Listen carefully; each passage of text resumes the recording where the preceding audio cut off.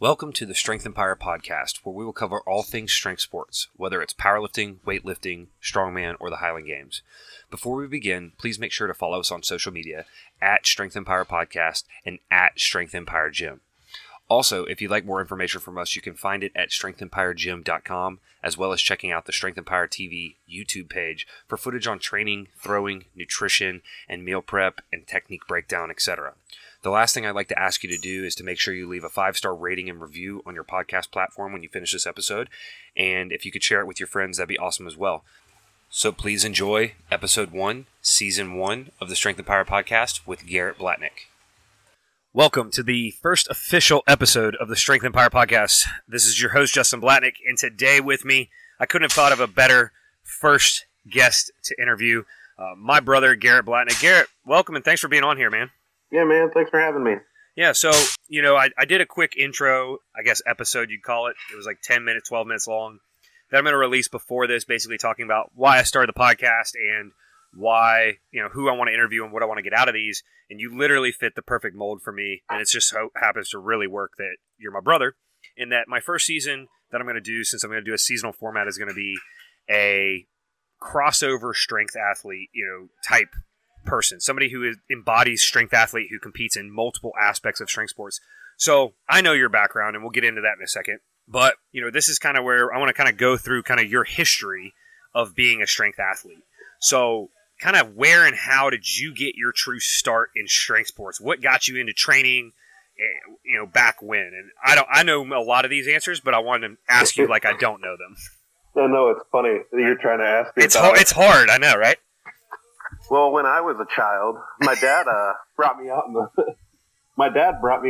garage and made me lift weights with him. Yeah. Yeah.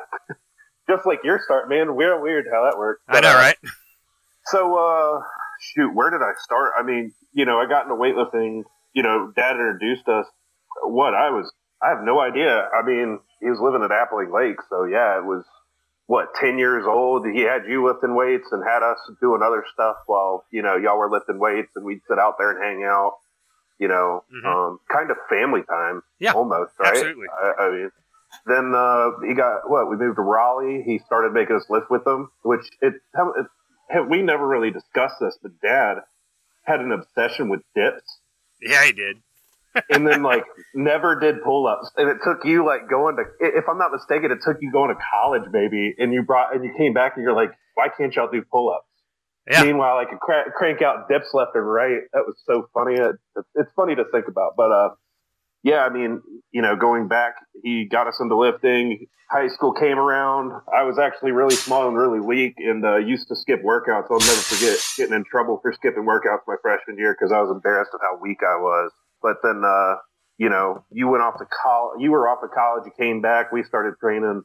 You taught me taught me in quotes here because squats back then were still high. Oh yeah, we didn't know. It was before either of us knew any better.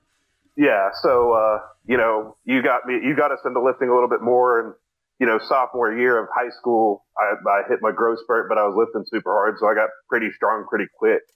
Fast forward. Wrestling, football, when I went to App and tried to get into the football team. We decided to put weight on me, but they didn't have a tryout for 3.5 semesters. I got an email. I sent an email January of 2012 when I started App, and I got an email August of 2015, my last semester, saying, "Hey, we have a walk-on tryout. You should come." Yeah. So, Anyway, I got to college. I started training with you, which, I attribute a lot. When we started, I mean, I know you started with bigger names than I did, but, I started lifting. My first training partner was you, yeah, Derek Wilcox, Matt Smith.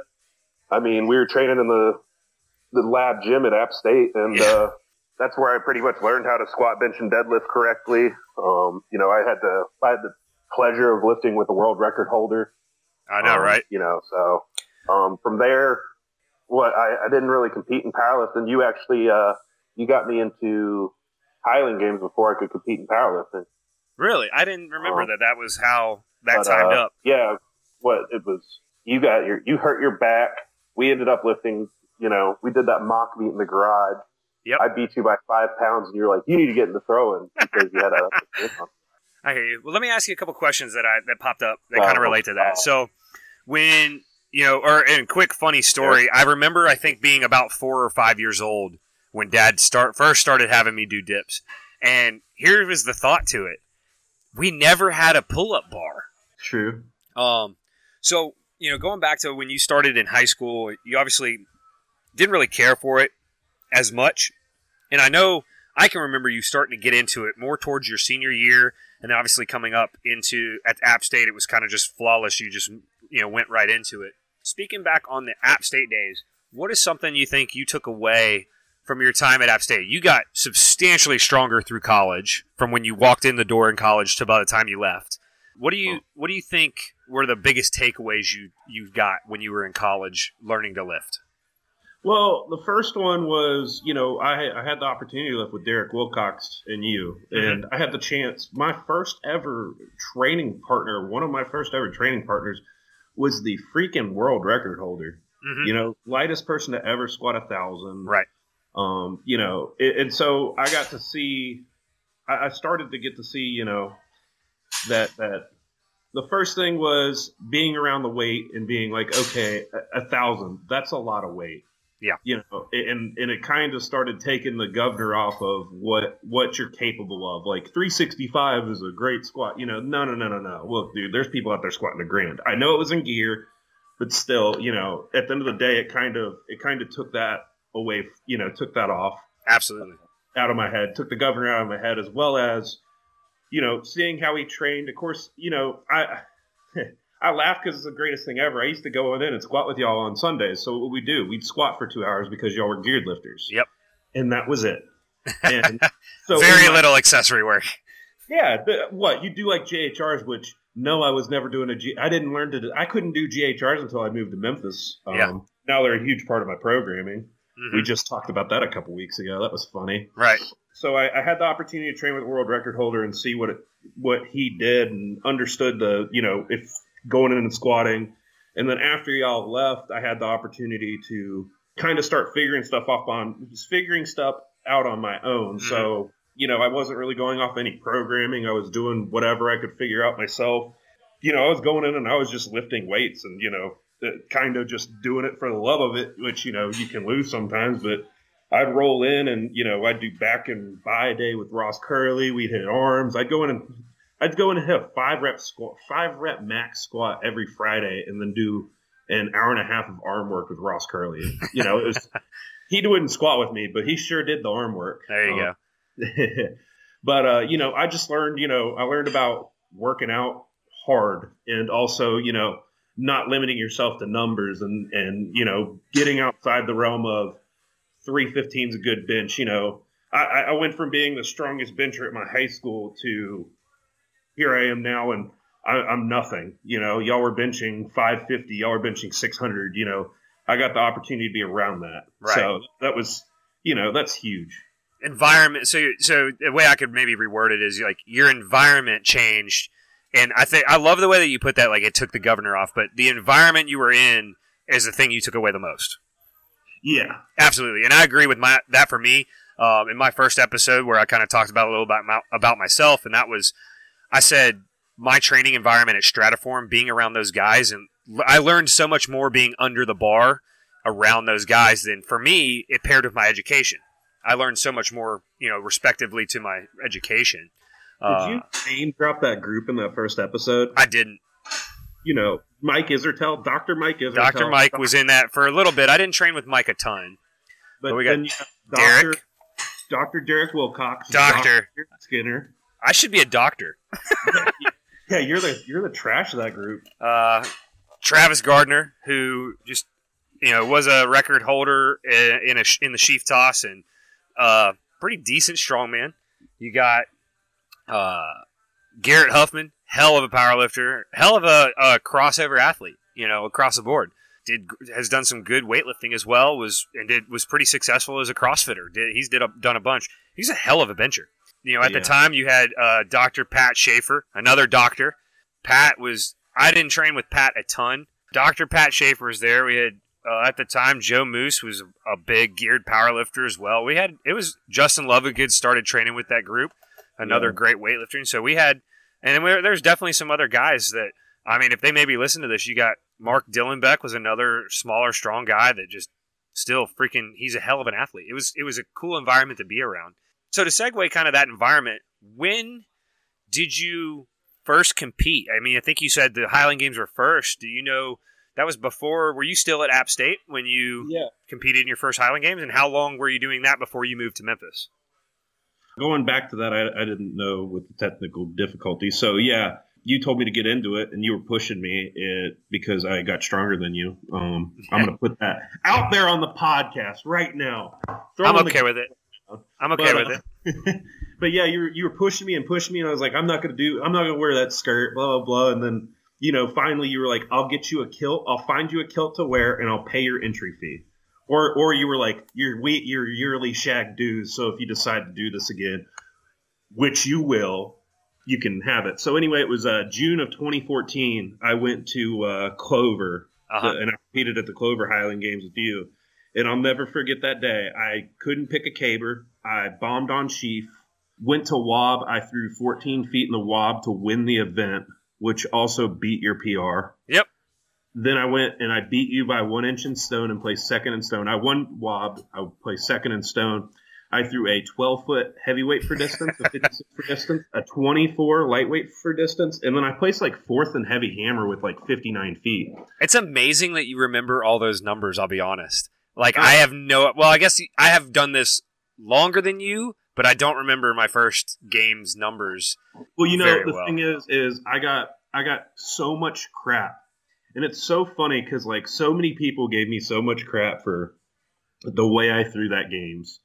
And It was like, I didn't know anything. Like, we practiced a few times in the backyard. Like, there was no real expectation. I expected to not bomb on sheaf and possibly, that was when Daniel Goulet was throwing spinning sheaf. So he threw like 34. But I thought I'd do better in sheaf. But, like, there was no, like, expectation. And I'll never forget Thor, like, just continuously – Thor Gilfison was always like, you're terrible. He's like, I threw better than you when I weighed 160 in my first games. This type of stuff, which, But, yeah, I remember those numbers because of that. But anyway, through 3 games in 2014, doubled my numbers, through 24 feet in the heavyweight, through 48 feet in the lightweight. Yeah, so, like, I doubled my own numbers. That's the other reason I remember, because my first games and second games, I doubled. Yeah, that's awesome. But then 2015 came around, and that's when Uncle Ted started his HGL series. Man, I almost forgot about that. I still have a sticker on my car. Yeah, but we'll talk about that in a minute. But he started the series. He started the series, and so I competed. I didn't compete in powerlifting yet. I had just gotten to the Highland Games. He started the series where he made the opportunity to win money and get an invite to his games, which was super prestigious in the Southeast. It was a great weekend, blah, blah, blah. I got serious about it. We went out, and I went to Jacksonville, Florida with you. We drove down. We spent so much time in the car that year. Yeah, we did. Because were you in college still? No. I don't think so. I think it was the first year I was 2015 I was out of college. Yeah. That was when I interned with the Panthers. But that year, I had just finished college. No. I'd been out. What are you saying? Yeah. But you were driving home from school, and then we were riding together.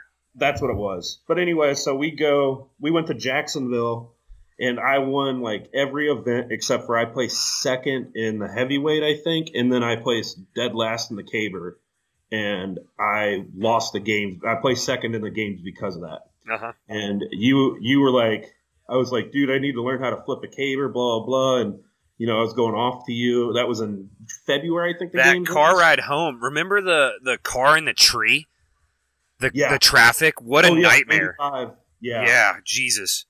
Which kudos to you. You drove the whole time. Yeah. But go ahead. But anyway, I was like, I was super down and I was pissed off because, everybody gave me crap for not turning a caber. Everybody's like, it's not a big deal to pick a caber, blah, blah, blah, blah, But I went back to school. You went home. You found a crap tree to cut down in the backyard that was like 10 feet, 40 pounds. I drove home one weekend, and I stayed at home. We trained together, and you took me out and you taught me caber in about 20 minutes. You made me pick it, walk left, walk right, walk forward, walk back, drop it, flip it. You made me do all that different stuff with it. And then I went to what it was like probably a month later. We went to Wilmington. That's where I turned my first caber. I placed second at that game because that dude was throwing a lot longer than I had. But then after that, I won every B games from then on out, and then went A later that year at Green Hill, where I placed sixth. Yeah. But yeah, then I competed in powerlifting that June. That was my first powerlifting meet. So was that June? This is a year from your start of the Highland Games. Yeah, it was a year from the start of my Highland Games. It was July. So it was a year from the start of my Highland Games. I had thrown like 10 Highland Games to that point. Okay. July I competed. I hit 1655 total at 275, which gave me an elite total at 275 in my first meet. Didn't really, it was a 570 squat, 465 bench, and a 620 deadlift. Okay. 620? Yeah. So I did that and then went back to competing a little bit in the Highland Games. I did like 2 or 3 more games, not much more. I just shut it down because I was in my last semester of college and wanted to not have to travel or do anything. Plus, there was like a weird year for games, as well as last semester in college and football season. Yeah, because I graduated in December. Right. Graduated in December. Oh yeah, I feel remiss if I didn't say this. I picked up T. Cummins as my coach for that powerlifting meet, and I trained with him directly. I picked him up, and I moved over here to Memphis for that internship, and I trained with him, and he kind of taught me a lot about, competing. He taught me how to push myself, even more so to get the governor off, because he was squatting 800, deadlifting 700, and it kind of I was around somebody that was a lot stronger than me, again, because I had a lull from Derek Wilcox. After Derek, there was no one that I was training with that was really stronger than me. Matt Smith. Yeah.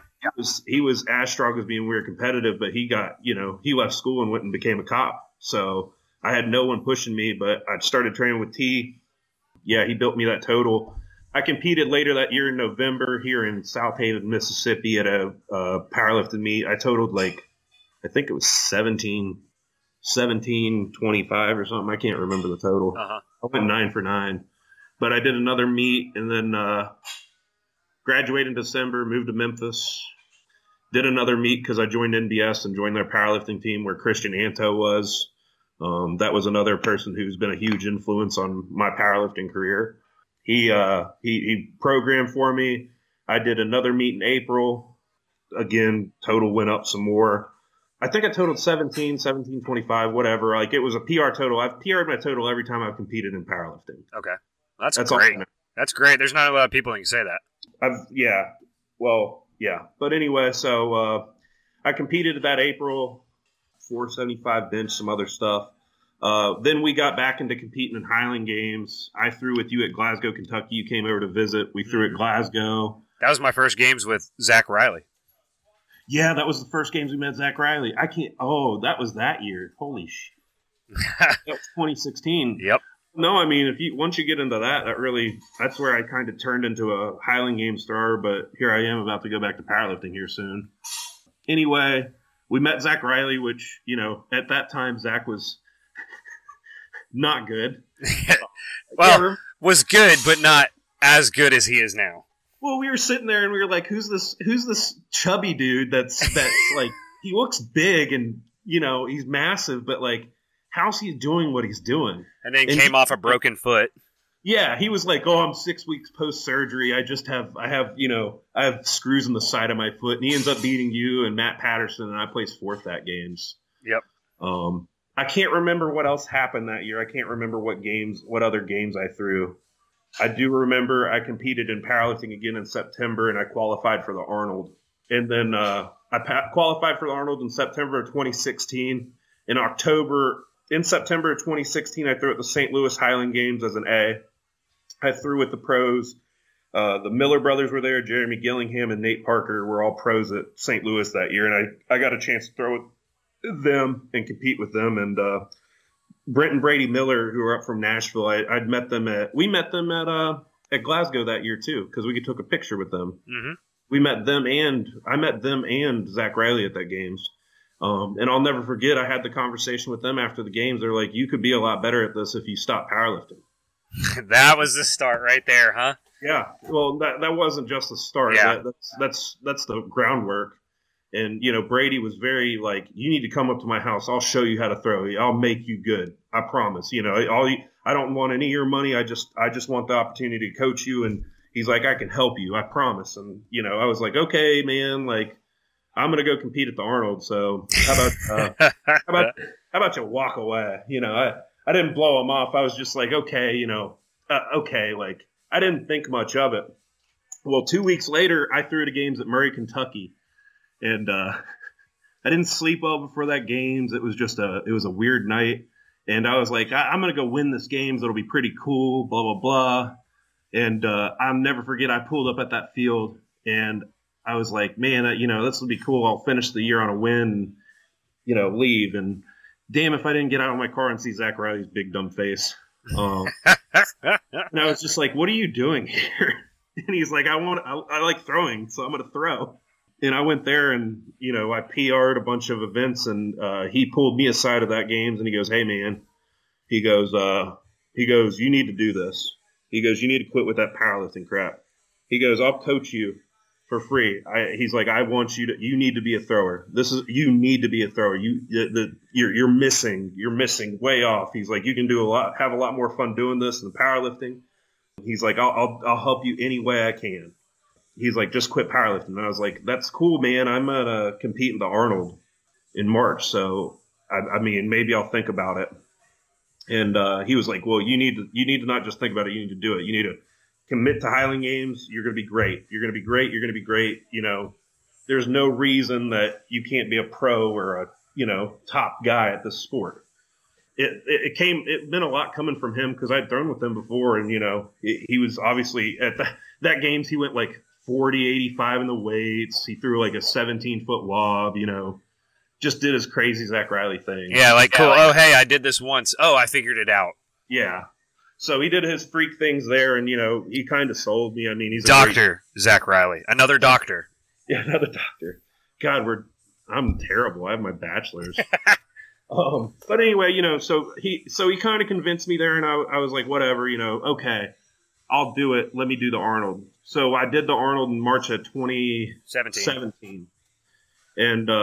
And I competed there. I totaled 18.25. I won the 275 class on Elite Day. Grandma got to watch me compete there. Yep. Let's see, what else? I hit my first 500-pound bench in competition. Yeah, I went 7 for 9. I missed a 700-pound squat, and I deadlifted 650, missed 665. Yep. I got done there, and Zach Riley was competing at the Highland Games over the Arnold because that was the first year back. And I was like, all right, man, I'm done powerlifting. Your time to shine, bud. What do I do? And he texted me what I should do, and it was like throw. Yeah. He gave me a bunch of volume and, told me just he didn't really tell me. He didn't give me a bunch of volume. He's like, go out and throw. Go out and throw. Go out and throw. Just throw. He goes, there's nothing right now I can do for you until you actually are comfortable with the weight. So I went and I started throwing. That was in March. I think it was April was when we competed at Tartan Day South. Mm-hmm. And it was me, you, Aaron, Thor. I think Thor was there. I went to that games after Zach started coaching me, and I hit a PR heavyweight, which was 33 feet. I hit a PR lightweight, which was 67 feet, which put me second in both weights, which I was awful at. I mean, going back to my first games, I went 12 and 24. And, after that, I kind of was like a 28, 29 to 59, 58 to 60 foot lightweight thrower. So, I wasn't good at the weights. Well, I came out and I hit 33.67. I did, well enough in the stones. I didn't eat that many points in the hammers. I won caber. I bombed on sheaf. And then I threw a PR het wob at 16 feet and placed second to Aaron George that games. Yeah, it was at that point that I kind of finally bought into, wow, I can be good at this. Yeah. It was at that point. And all those throws looked terrible. Looking back at every single one of those throws from that game, it was all awful. It's funny as you progress, you think if you actually look back and if you look at your current throws to what you were a couple years ago, it's like, wow, what a difference. And it was that point that I really got into it, and I started buying into it in 2017. I think 2016 I was like 50th in the country. 2017 I finished 12th.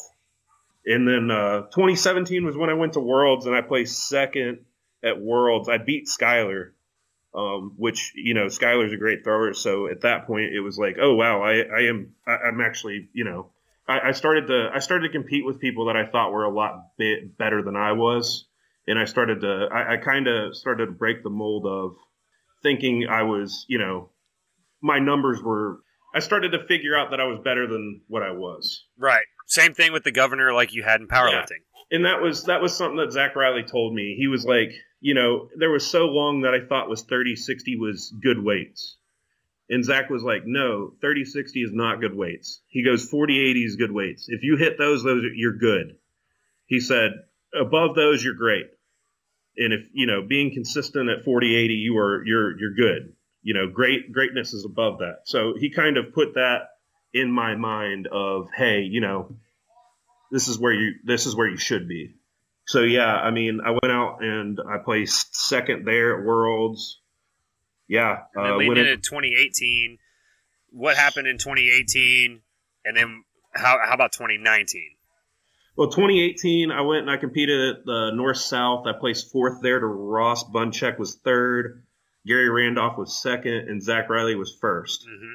And, it was like I had a really bad heavyweight. I threw like 34-10 when in practice I was hitting 38 feet. And if I hit a 38-foot heavyweight that day, I probably would have placed third.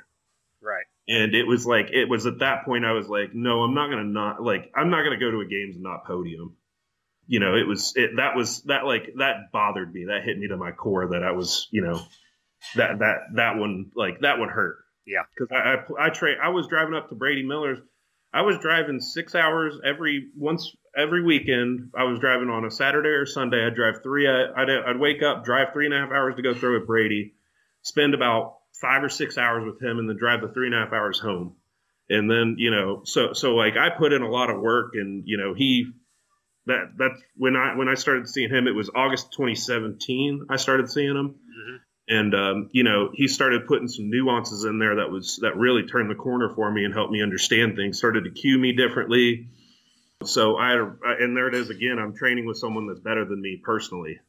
He's a better thrower than I am. So there's another thing that helped me succeed. But, so I went there and I felt like I could have done better. I went to the Arnold. I placed second at the Arnold because of that pole push event. I technically won overall, but they had whatever, Pole push, cool. Yeah, cool. Yeah, no one cares. Move on.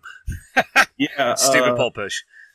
Yeah. It's an event that I would never, let's talk about that. It's an event that I would personally never want to do. And that's some people are like, oh, whatever, you're not manly.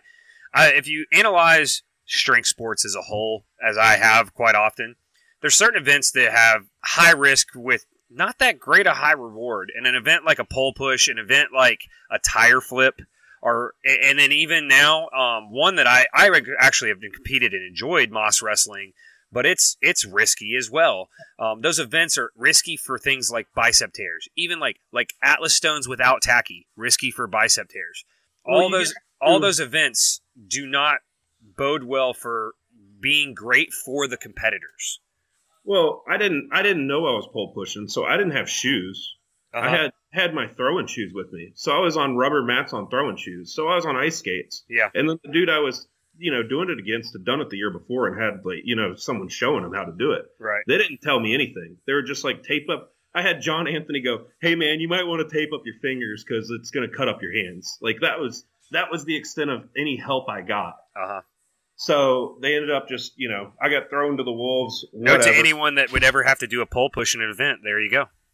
Yeah. Bring basketball shoes. I don't know, depending on your surface. But so yeah, I placed second at the Arnold. Continued to have a really good year. In 2017, I followed Zach Riley around. I forgot to mention that, and got my butt beat. And he threw 20 games. I threw 20 games, and I think I threw 17 or 18 of those games. And I threw 17 or 18 games. I competed against him in 10 of them and didn't win, obviously, because he was the number one guy. Right. I didn't have any wins to my name that year, but I threw against the top guy week in and week out and got continuously better.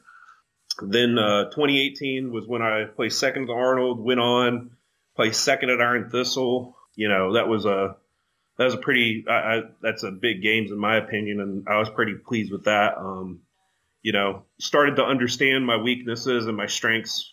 Started to understand wob, sheaf, heavyweight for distance, lightweight for distance here and there. I started to learn that I'm really bad at stones and I'm really bad at hammers. Started to work on those. Ended up going to Minnesota that year. Placed second to Kyle Lilly, who beat the brakes off of everyone. That wasn't even close. But yeah, I threw 18 feet in the wob to place second there, which was a pretty proud moment of mine. And then off season of 2018, I went back to training with Brady. I was doing my own programming, conjugate, and I had a really good off season. Went it to 2019, North South, won it, beat Dunbar. Colin Dunbar placed second, Corey Summers placed third. Yeah, helped Team South win that. Went to the Arnold, won the Arnold. Went to Minnesota later this year, hit the sheaf record there at 35.6. 20-pound sheaf. 20-pound sheaf, yeah. Then went to placed third at Pleasanton because I took too many edibles. Yay, California. Hey, my first time taking edibles, I did 35 milligrams, and I took 35 milligrams at like 9 p.m. the night before, and I didn't realize how messed up I was until after I threw stone. And I'm not a good stone thrower, but there was a lot going on that was wrong. I couldn't do anything, but hey, Eric Bergeron threw great and Kyle McKelvey threw great. They beat me, and I got really high. That was funny. Threw 20-pound sheaf at Estes, threw 36 feet. Finished last year, I threw every games over every heavyweight for distance. Every 56 weight for distance, I threw over 40 feet. Yeah, so, I finished off I had a pretty good year in my opinion. And, puts me here going into USA Scotland 2020. So you finished ranked first on NASGA. Ranked first on NASGA in 2019 as an amateur. You set and then reset the 20-pound sheaf record. Didn't throw under 40 feet in a single games in the heavyweight. What were your PRs in the other events? Braemar, I threw 41. Open stone, I threw 50. Heavyweight for distance, 45.4. I hit 45 twice last year. Very proud of that. That was something that I'm very proud of that. 82 lightweight, 105 heavy hammer, 123 light hammer, 36 foot, 20-pound sheaf, 38 16-pound sheaf, and then 18-foot wob. All right. Some small numbers. Not really. Absolutely opposite of small numbers. Would have probably, if those were numbers thrown as a pro, probably top 5, maybe top 10 pro numbers. I don't know exactly. I haven't exactly analyzed that out. But basically, you're looking at making some changes. You mentioned powerlifting. What's up with that? So with the whole Highland Games pro circuit thing, getting the invites and whatnot, in the off season, there's a lot of things that are going through my head right now because I'm trying to make the pro jump in 2020 after USA Scotland. Mm-hmm. Currently have my first invite to Grandfather Mountain, so I don't know what I'm doing in the spring other than making sure my body feels great. Gonna kind of take time until I figured out if I get any invites. I'll still be throwing.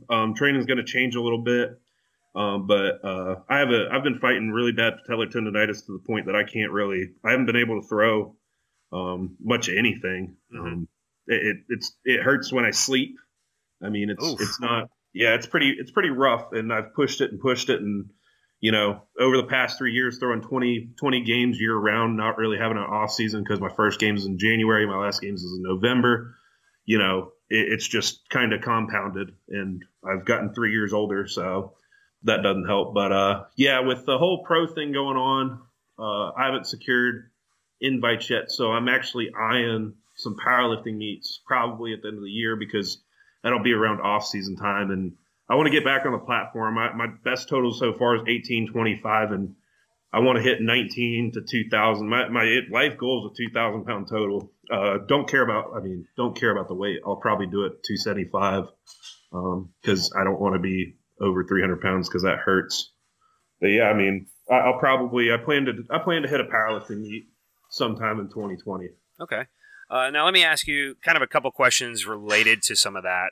And one of the things I mentioned to you and what I've mentioned about this podcast being about is training. So we're going to talk about training here in a minute. But with your goals of powerlifting, how has your training kind of evolved over, what were you doing when you first started the Highland Games? Because it seems like you've predominantly trained for the Highland Games since 2014. So past 5 years, really. You've done a couple powerlifting meets, but predominantly competed a lot more in the Highland Games. How has your training evolved from when you started to what do you think led you to, let's just say, getting so good in the Highland Games, to what does your training look like now, or what did it look like leading into, world record numbers in a world championship this year? I mean, you said 2014. I was a powerlifter until 2017. That after I competed that March of 2017, I did all powerlifting work. I didn't do anything besides and you're talking it was conjugate, triphasic. There was this crazy thing that Christian Anto wrote. You had conjugate to it. You had triphasic days to it. It was a 9-day mesocycle, 2 heavy days, 2 medium days, and 2 light days. Light days are speed days. But after 2017, when I committed, I hired Christian Anto personally as a coach, and he built me a conjugate program, and I followed that, and it got me stronger, but also I feel like it got me a little bit faster, and started making me a little bit.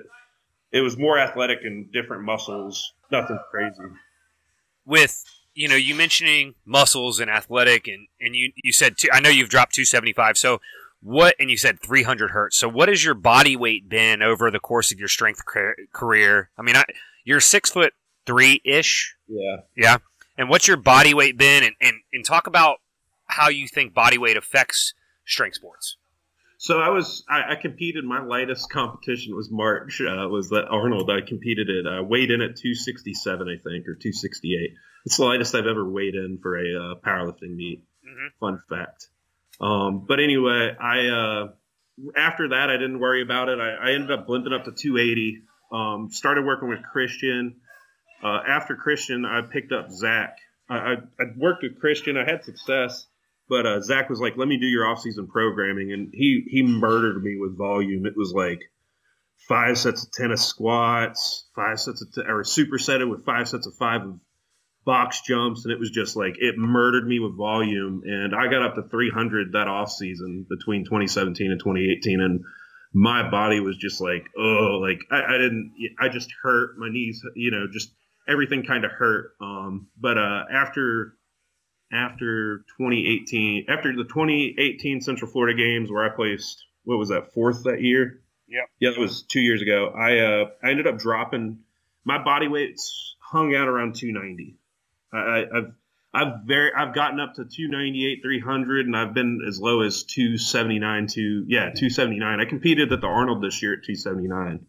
The Arnold 2019, I competed at 279. So I find that I throw best around 290. Mass moves mass. I mean, there's outliers. Gary Randolph's a great thrower. Nathan Burchett's a great thrower.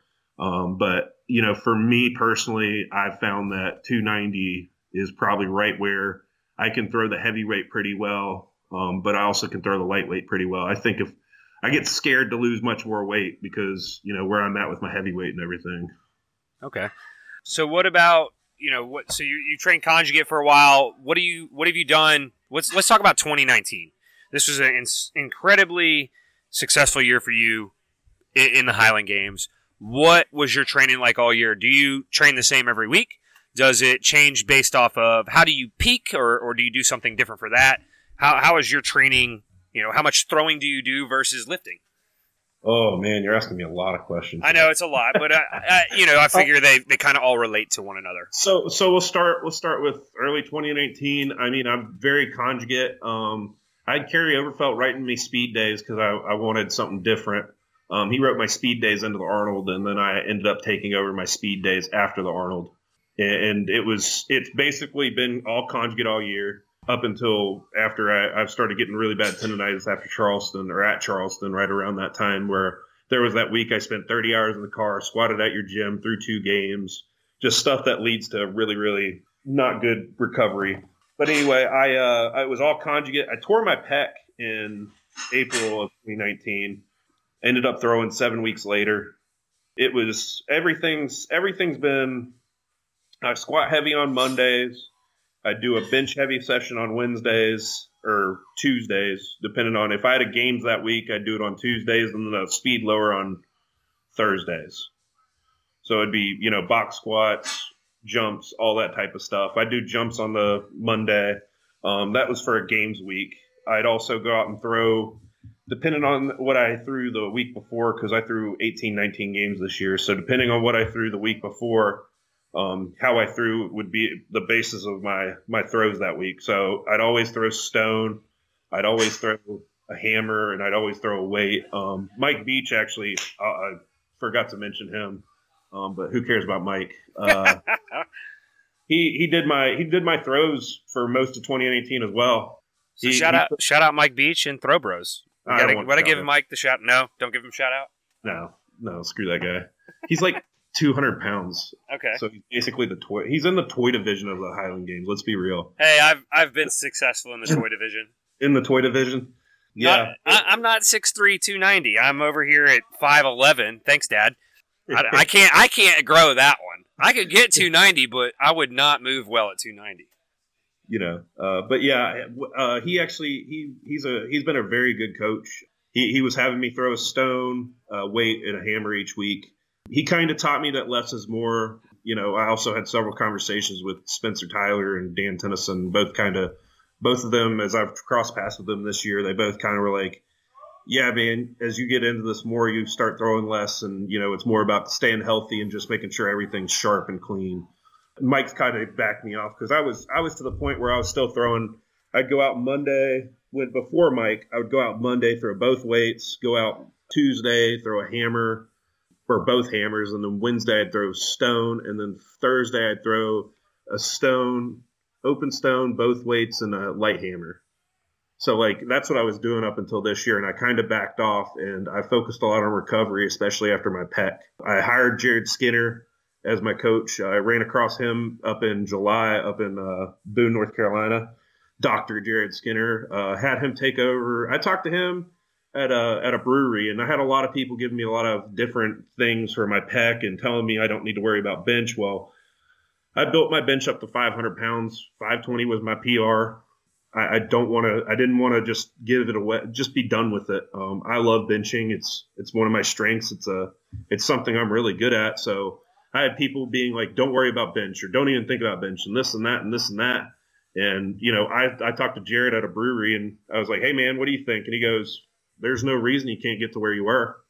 And sure enough, I worked with him. I hired him in July, and I just benched on December 31st of 2019. I benched 475, 7.5 months post-pec tear. So shout out to him. It was, yeah, absolutely. That's phenomenal. Now, it wasn't a full pec tear, right? It was a partial muscle and partial tendon tear. Yeah, and no surgery, right? No surgery, yeah, but okay. I do have partial tendon damage. It could go at any time at both my proximal bicep partial tendon tear as well as partial muscle tear, muscle belly tear, as well as my pec. So I tore both my bicep and pec, tendon and muscle belly at the same time doing a 200-pound dumbbell bench. Guess I should mention that in here. Don't do that. So that, and I know this, so we can share it, is that's kind of your first major real injury.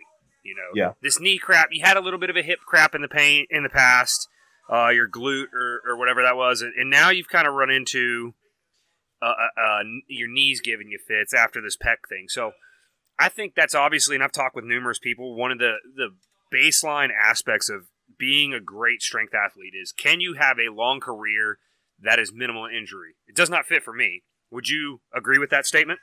Oh, yeah. I think that, if you look at where I've come to, I mean, That's something that Zach said to me, when I started working with him. He goes, if you just stay healthy, that's the name of the game.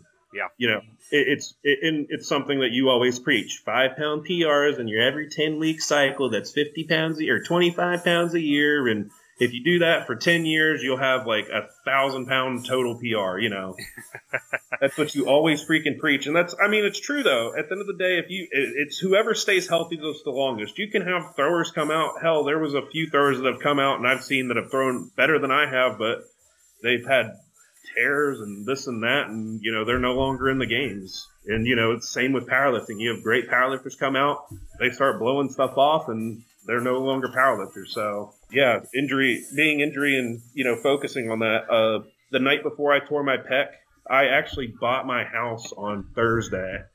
I bought my house, so Friday I had stuff go on at work, and I ended up drinking Friday night and didn't hydrate, and then I went in Saturday and I decided to play with dumbbells, and that's my own damn fault. I didn't hydrate enough. I didn't take care of my body, and I paid the price.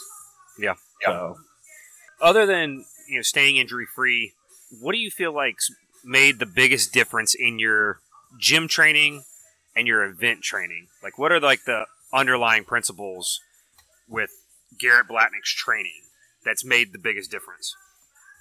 Can you reword that a little bit? I know you kind of mentioned the environment. You were always around somebody that's been stronger than you, but is there anything else, like, I don't know how to word it. Like, what makes the biggest difference in Garrett Blatnick's event training? I know you kind of said you just did less is more. Have you focused more on event training or more on gym training over the past year? And what have you tweaked and changed in that you feel like's led to more progress? Okay. So what I've learned is, so like I don't want to say my training's changed much, but what I've done is I've adjusted with like my throws and my heavy squats. Depending on where I'm at and what I'm feeling that day. If I know I'm going to do this. If I know I'm going to go out and throw hammer, I'm going to go throw hammer before I bench. I'm going to try to adjust things so that they don't affect. I can go squat heavy and throw weights. I actually see I see something great. I can squat, whatever, I can have a 600-pound back squat and go out and throw big numbers in my heavy weight. But if I go in and I bench before I throw hammers, I can't do that.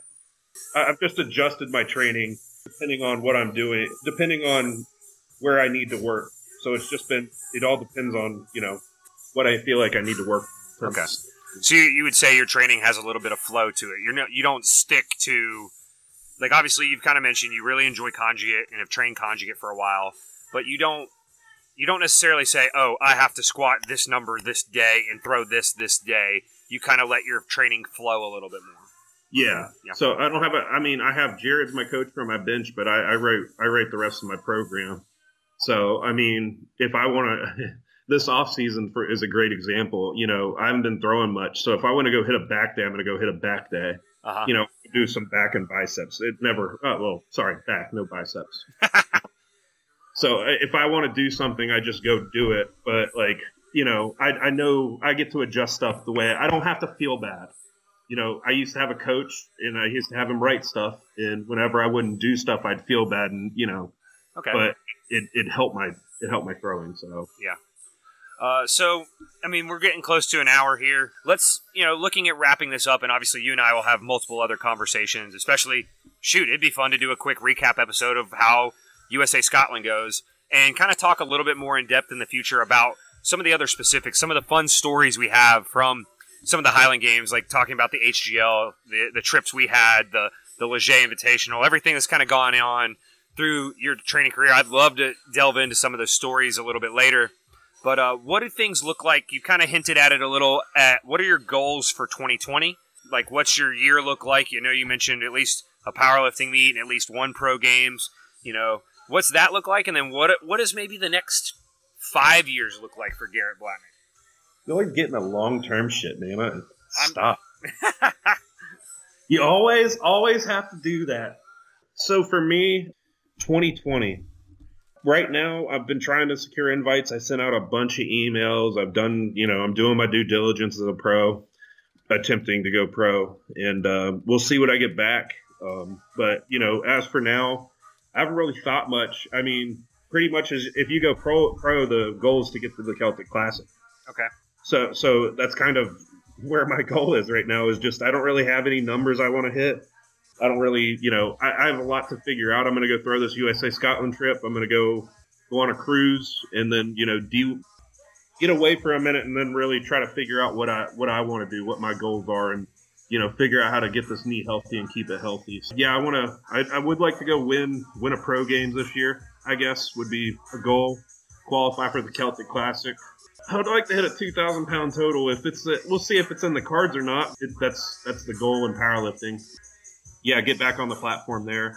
5 years from now, hopefully, I'll have secured a lot of games.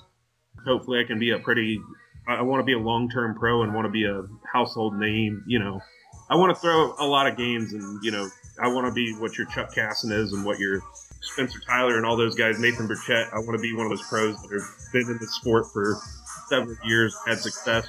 But also, I'd like to make sure that I do hit that 2,000 pound total on the platform and possibly more. Gotcha. All right, so last question before lightning round. I love this question, and you can relate it to just about any field. So, and as we've talked about this a little bit, but with what you know now, what would you do different back then with what you know now? And back then can be at any point in time. You could say when you started training for strength sports, when you did your first Highland Games 3 years ago, a year ago, what would you do different? I mean, you really, I'm just serious. What would I do different? Well, I wouldn't bench 200 pound dumbbells earlier this year. That would be my, that would be my one thing. What would I do different? Man, I mean, I am where I am because, what I've been through. I mean, I guess back several years ago, maybe I would have taken more time to do more accessories, built more of a base. I regret not being as volume heavy, and, something I'm watching my buddy, my training partner right now, Josh McNeil. Dude's a phenomenal athlete, but he's sticking to powerlifting because he has knees that are made out of wet paper towels. And he's old. But I'm watching this dude blow up on the powerlifting, I'm watching him blow up on the platform, and he's just training so damn smart. He had a longtime coach, was Christian Anto, had him going through as a powerlifter. He's doing cycles where he's doing bodybuilding, hypertrophy work, doing strength blocks, going into meets and doing meet cycles, only competing twice a year. But, his years kind of plotted out very well. And watching this dude, I mean, he's making phenomenal gains. I mean, that's the only way to say it. Watching the dude, I mean, he walked into the gym. He was a dumpy ex-NCAA football player that, he was a humble dude, but, he's just a dumpy, dude. And now he's built like a freaking shit-brick house. And, he's a great he's probably going to hit 1,900 to 2,000 pounds in his next meet in May. So just having a more structured training program and being smarter about it over the years. I know I've gotten to where I am and I've been successful, but I've also put a lot of miles on my body and done some stupid things. I've also not trained as hard when I should have trained, It's just, being more structured with it. So, having more of an off season, having more strength blocks, having more stuff written out and built a little bit better. Awesome.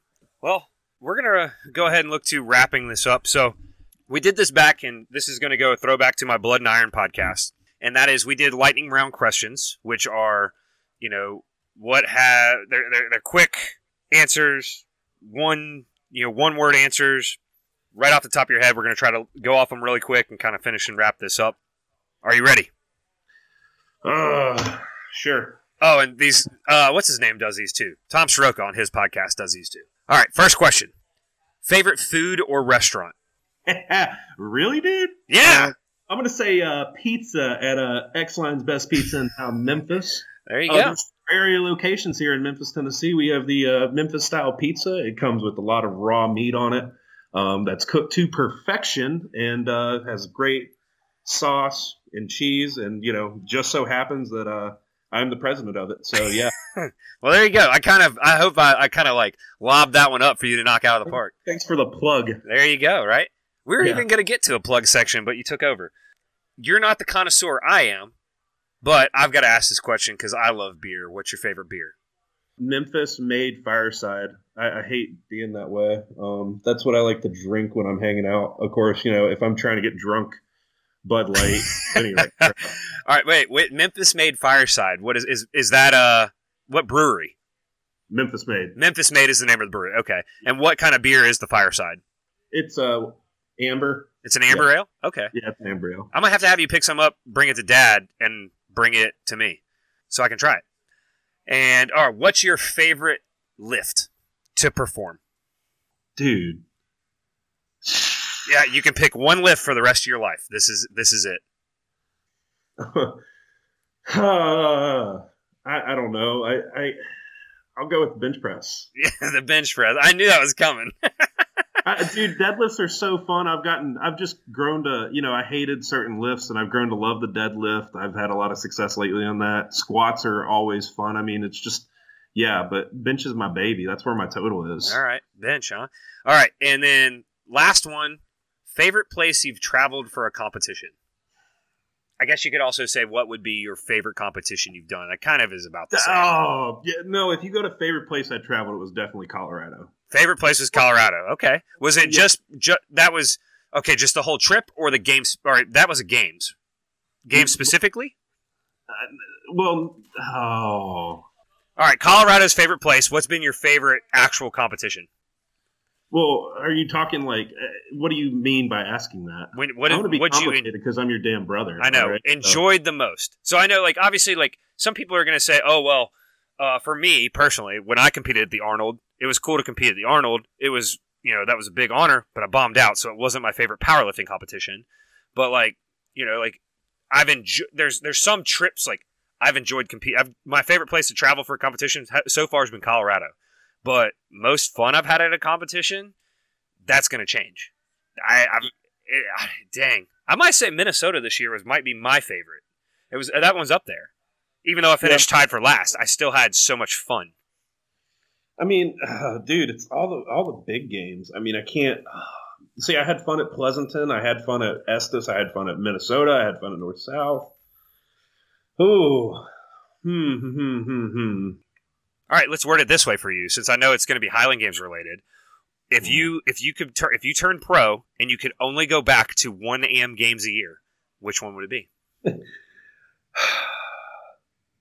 Dude, I'm going to say North-South. Yeah? Yeah, it's just, dude, that game's, I mean, the reason, see, you get back into, when I was introduced to the sport, I was introduced a lot differently than a lot of other people. I was introduced to Travis Gardner, who was a part of North-South, and I was taught from him and Shane and those people in the South that North-South was like the biggest honor. Mm-hmm. I didn't even know what Minnesota was until 3 years in or 2 years in. Right. So it was like that was the games, and to be a part of North-South was a big honor, and last year I was able to bring home the team South title to the South, and just. Yeah, I mean, there's a lot of history there, a lot of big-time throwers have thrown there. There's also, a really fun games. You do the hot tub after. I mean, it's just a fun games. It's a fun experience. So, but Minnesota's a close second, man. John Anthony and Eddie Johnson have been the last 2 years with me, and those two are a trip. Yeah, I mean, yeah. Oh, dude, that's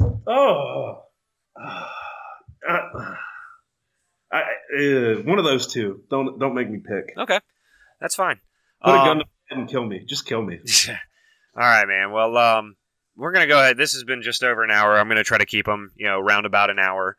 Obviously, you and I could talk for days and reminiscing on a bunch of this stuff, and we'll definitely do some catch-up episodes. I know I'm doing a seasonal format, but I don't care. I get to run it how I want it. So if I want to do an update, I'll do that.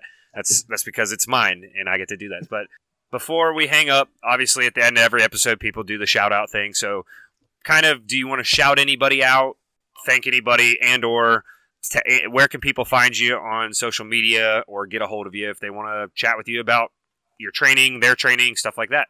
I'm on Instagram, Facebook, I'm your the last name's the same, Garrett, just different first name. So, what's your Instagram? Instagram G Blatnick. There you go. Shout out. I mean, there's so many people to shout out. But yeah, Hosware, those are my guys. I know they're training in your gym right now, just being lunatics. Yep. Shout those guys out. I think I was their first sponsored athlete or one of their first sponsored athletes. And they're bringing a WWE guy here Friday morning. Who is it? Otis? Yeah. What's the other one? Tucker. Yeah. Yeah. Well, those guys won't. They've come to Memphis and they're not coming to X-Line, so I got a bone to pick with them. But anyway, shout out to those guys. They sponsored me back when I think I was their first sponsored athlete, and they've taken care of me and been behind me the whole time. Yeah. So. All right. Well, bro, good catching up.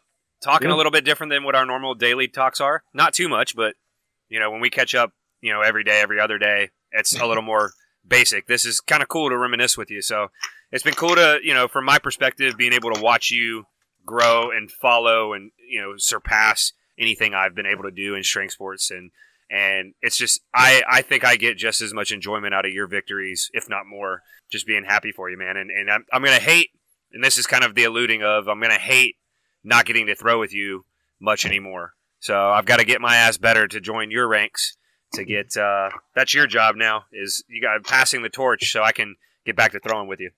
Yeah, well, you set the bar, and at the end of the day, that's what you do as the older brother. You get to set the bar, and all I got to do is just I shatter it because I go above and beyond, but you set the bar as to where we go, and that's all older siblings set the bar.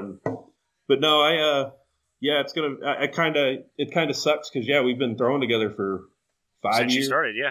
Yeah, since I started, you're exactly right. But we've thrown, we had those first couple of years where we drove to every competition together. We've thrown at least 5 competitions a year together. Yep.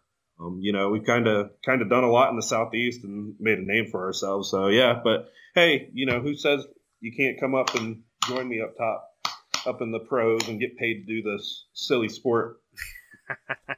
All right, buddy. Well, we'll end it there, and I thank you. Yeah, man. Appreciate it. We'll talk to you later. All right, bye.